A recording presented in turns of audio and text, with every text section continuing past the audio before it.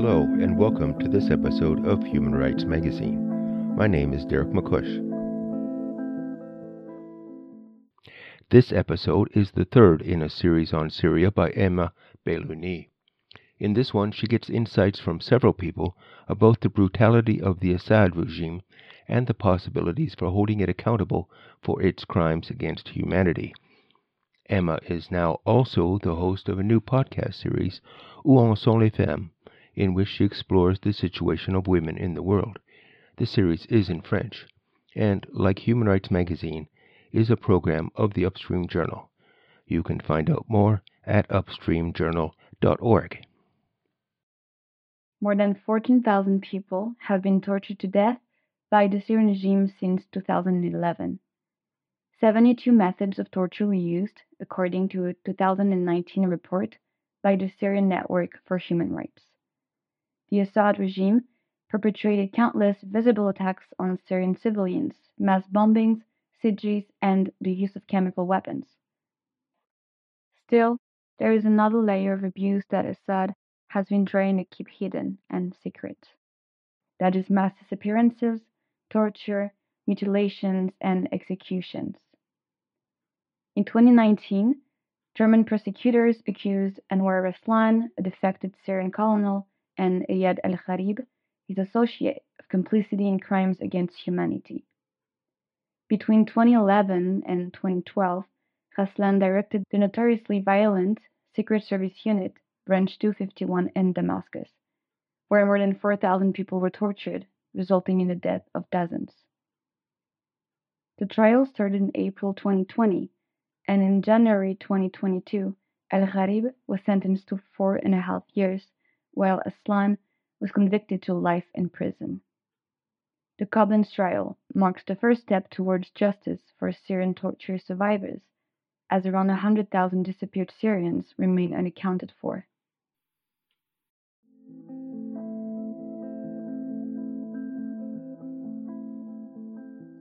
I'm Mazen Darwish, a Syrian lawyer and human rights defender, now a refugee in France. Mazen Darwish created the Syrian Center for Media and Free Expression in 2004. It started off as a monitoring center for attacks on journalists and activists in Syria. The center was forced to operate in secret, and Darwish was subject to travel bans and had already lost his lawyer license. But he kept going up until February 16, 2012, when the Syrian military raided the center's headquarters and arrested Darwish, as well as other staff members. He was detained and tortured for over a year. And for him, the Koblenz trial is only an alternative solution.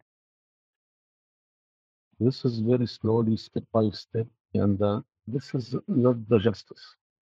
This is not the answer about the crime happened in Syria, but this is the tools, the alternative tools we have, because we can't reach the international justice, the ICC, and the veto from Russia. We don't have political transition to speak about transitional justice. And this is not from the past to also speak about dealing with the past while the crime daily happens. My name is Melina Heber. I'm a legal fellow and trial monitor at the Syria Justice and Accountability Center, SJAC. As part of our trial monitoring program, we have monitored the Koblenz trial, the trial against Anwar Raslan and Ayad al-Gharib, and are now monitoring the trial against Ala M in Frankfurt, Germany. The Koblenz trial was the first trial that dealt with crimes committed by the Syrian government or affiliates of the Syrian government. In this case, the two defendants in the Koblenz trial, they were both working for the Syrian intelligence, for the General Intelligence Directorate. One of them was the head of the interrogation division at a branch of the Syrian intelligence, the so-called branch 251 in Damascus, and the other defendant was working for a subdivision of the General Intelligence Directorate and was mostly involved in raids and arresting demonstrators on the street. for the public, it's important to have this acknowledgement of what the government was doing. And it's also for other courts and authorities, it's a good learning experience and a best practice example of what can go wrong and what can be done better. My name is Wolfgang Kalek. I'm the General Secretary of the Berlin-based legal human rights organization European Center for Constitutional and Human Rights, ECCHR in Berlin. In the Syria cases, for us, the decisive moment was that even before the summer of migration in 2015, many Syrians exiled to Germany. Many of them have participated in oppositional activities and approached us, told us many stories about the repression of the Assad regime. And in particular, after 2015, hundreds of thousands, we have now 800,000 Syrians here in Germany, came here, amongst them lawyers, journalists, multiplicators, political activists, who all were pleading for accountability. And this is where we saw then that we are needed to support this community. And also, we have to say, it was for us a game changer to work with such a strong exile community in our own country, because normally we work with exiled activists or lawyers, but that was a quantity we haven't had dealt with before. That was very interesting. That was decisive for the cases, but obviously it was also difficult in many regards. Germany is able to prosecute Syrian nationals on its territory because of the universal jurisdiction principle. The universal jurisdiction is based on the idea that there are certain crimes that are so grave that they affect mankind as such and therefore have to be prosecuted by any state, regardless of whether the perpetrator was a national of that state, regardless of the crime scene. So if that crime occurred on the territory of the prosecuting state, or if one of the victims was a citizen of the prosecuting state.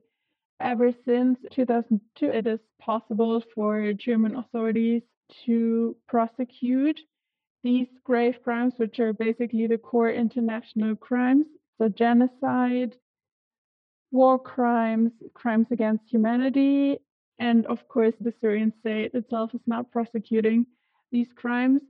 So there's no other avenue for justice and accountability for Syrians than universal jurisdiction. And these universal jurisdiction prosecutions and trials are really filling the impunity gap when it comes to crimes committed in the Syrian conflict. Obviously, we should at some point talk more about universal jurisdiction in Europe, because it's an up and down, and that is definitely a problem, because in the late 90s and the early 2000s, Belgium and Spain started with a lot of ambitions, with a lot of important investigations and trials, and then they were pushed back, and then there was a little bit of silence. Now Germany is very proactive, but they should be a more European approach, and this is also what we are aiming for. But in the Syria cases, we have to say that, for example, the arrests, which led then to the Koblenz trials, were carried out in cooperation with France. So there is a lot of European interest, and I see the Koblenz cases not as unique, but somehow as pilot cases. And we hope that more will follow, because only then it makes sense. After 5 years, maybe now it's more clear for the Syrian that they can say, I will win, or there is no winner. When we started in 2016, a lot of Syrians, they have this called that next month when the regime will fall down. So why we will go to this type of work? But we have started to present the evidence. And it's clear this is a platform we can present the crime made from the regime. It's not about these two persons. It's not about a personal revenge, but it's about the mentality and the mythology that the regime used. And some of the Syrians support this war, some of them not, but also the outreach. It's a question because I don't know if we succeed to reach the majority of the Syrian diaspora. You know, it's happened in COVID period, so the majority they cannot be in the trial directly. There is a question of the translation also, and there is a huge problem, or let me say something very sad for us that the court refused recording the trial. So we lose the chance to have a record for the new generation, for the other Syrian to present it to them. I think translation, accessibility, and witness protection were certainly among the most prominent obstacles to this trial because, of course, there are certain practical hurdles that arise from the fact that the prosecuting and investigating authorities don't have access to the crime scene and have to rely on documents that were smuggled out of Syria.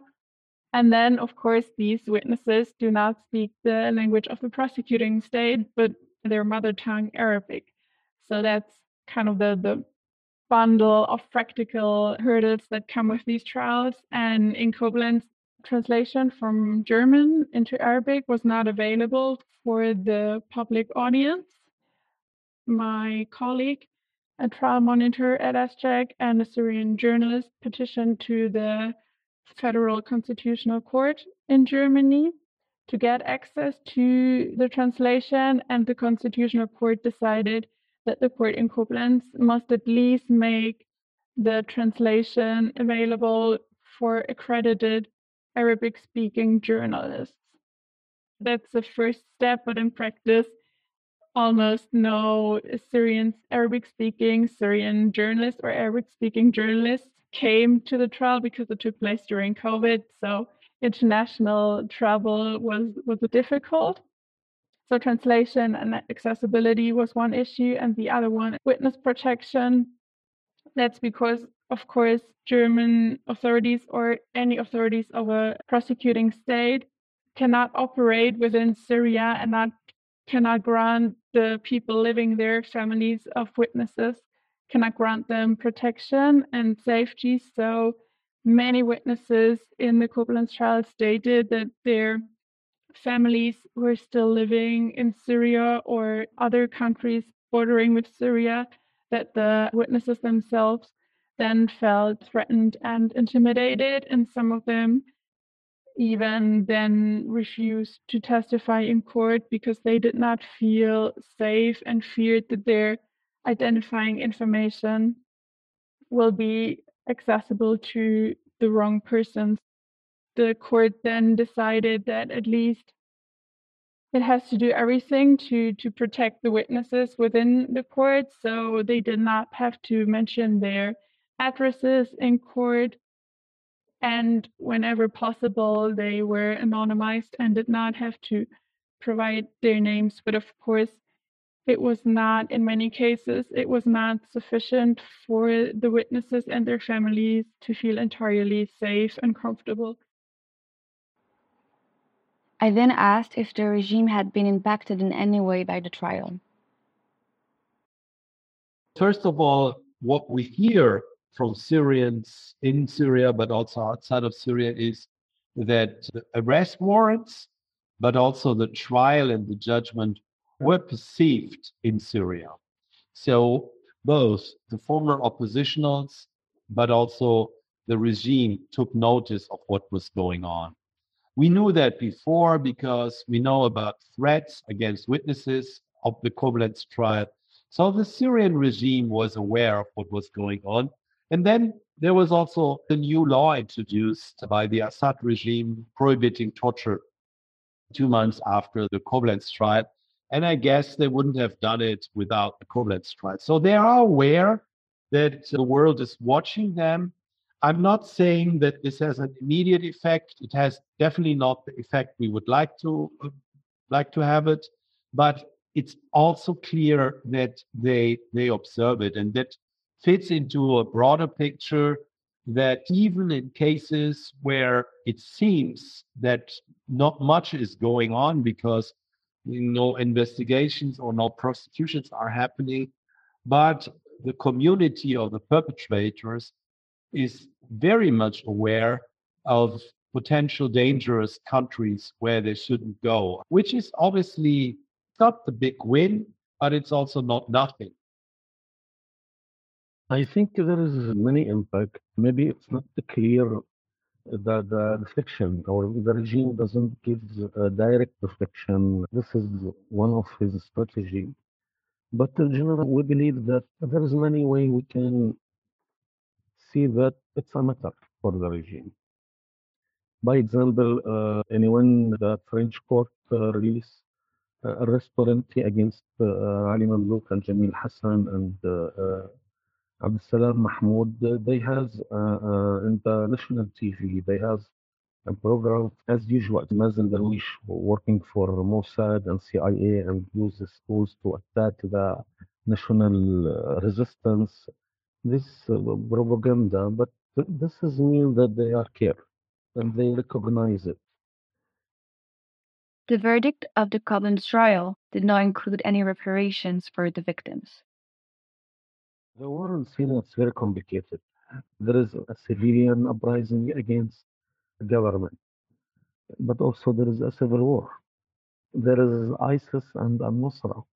There is the Turkish army. There is Iran and Hezbollah. There is many elements in Syria. There is many players. We have also a religious conflict between Sunni and Alawite and the other minority. We have ethnic conflict in Syria also. So when we are speaking about reparation, the victim themselves could be victim for many parties. And the victim themselves, in one period, they could be a victim. In the second period, they could be a criminal. So this person who's alien protest in 2011 and arrested and tortured and released, and he joined al-Nusra later or joined Daesh. So how we can consider the victimizing all this type of question when we are talking about reparation? The majority of the Syrian, both sides, they believe there is one winner. So the government believe that they will win everything and everything will go like before 2011. And this is will never happen. And the opposition side think that it's just a few months and they will destroy the regime and they will take control of all of Syria. And this is also will never happen. So we don't have a winner in Syria. This is one of the problems also. But because also now we understand there is no one will win, all of us lose, it's more easy or more practical. We can speak about practical solution, not ethical war. So now I think we start ask our question, what is the meaning of justice? What is the meaning of preparation? What is the meaning of guarantee to not happen again? We then talked about the roles of Western corporations and actors. That's the whole critique of third world approaches towards international law, that the Westerns present themselves as saviors and don't talk about their own road. And in particular, that applies to Western companies. In many war crime scenarios, we have Western arms, we have Western surveillance technology. And that was also the case in Syria. German-based surveillance technology companies sold their equipment to Syria, and even in the beginning of the civil war back in 2011 until 2012, they made their businesses, and we filed cases. It's good that we have a new love for accountability in the Syria cases and now also for Ukraine. But at some point, Western judicial authorities should have an eye on their own crimes, on the participation of their own actors into crimes of others. So the current practice of double standards should be overcome. Obviously, we need many more steps. We need to have trials in Germany and elsewhere in Europe against all those who are suspicious of crimes against humanity and who are on European territory. That's the first step. The second step is, even if they are not present in Europe, for example, like the Secret Service Director of the Air Force Secret Service, Jamil Hassan, there is the possibility of international arrest warrants against absent perpetrators, because that would allow to act when they in future not only enter European soil, but also when they enter countries where Europe has a good legal cooperation with. The third step is obviously it's European authorities, not only German authorities, should always bear in mind when they assess the situation in Syria that there is a regime in place which committed and commits crimes against humanity, especially arbitrary detention and torture and inhumane treatment. That means that nobody should be extradited or pushed back to Syria. No refugee should be sent back to Syria. But it means also that on the long run, there should be another government in Syria. We have many good examples of former presidents or former heads of states who were put on trial while nobody thought about it 5 or 10 years earlier. So history proves that nobody is safe from prosecution, and that should be communicated all over the place. There is a general remark, and that is that law and lawyers won't heal the world. That's a very clear thing. But still, I believe, or we believe, that law provides a very important standards and also limits. When it comes to limits, that's then the absolute prohibition of torture. And when it comes to criminal trials, what we want to say is that criminal law cannot anyhow repair crimes against humanity. It's an important reaction to crimes against humanity, but we have to be very much aware of the limits of criminal law.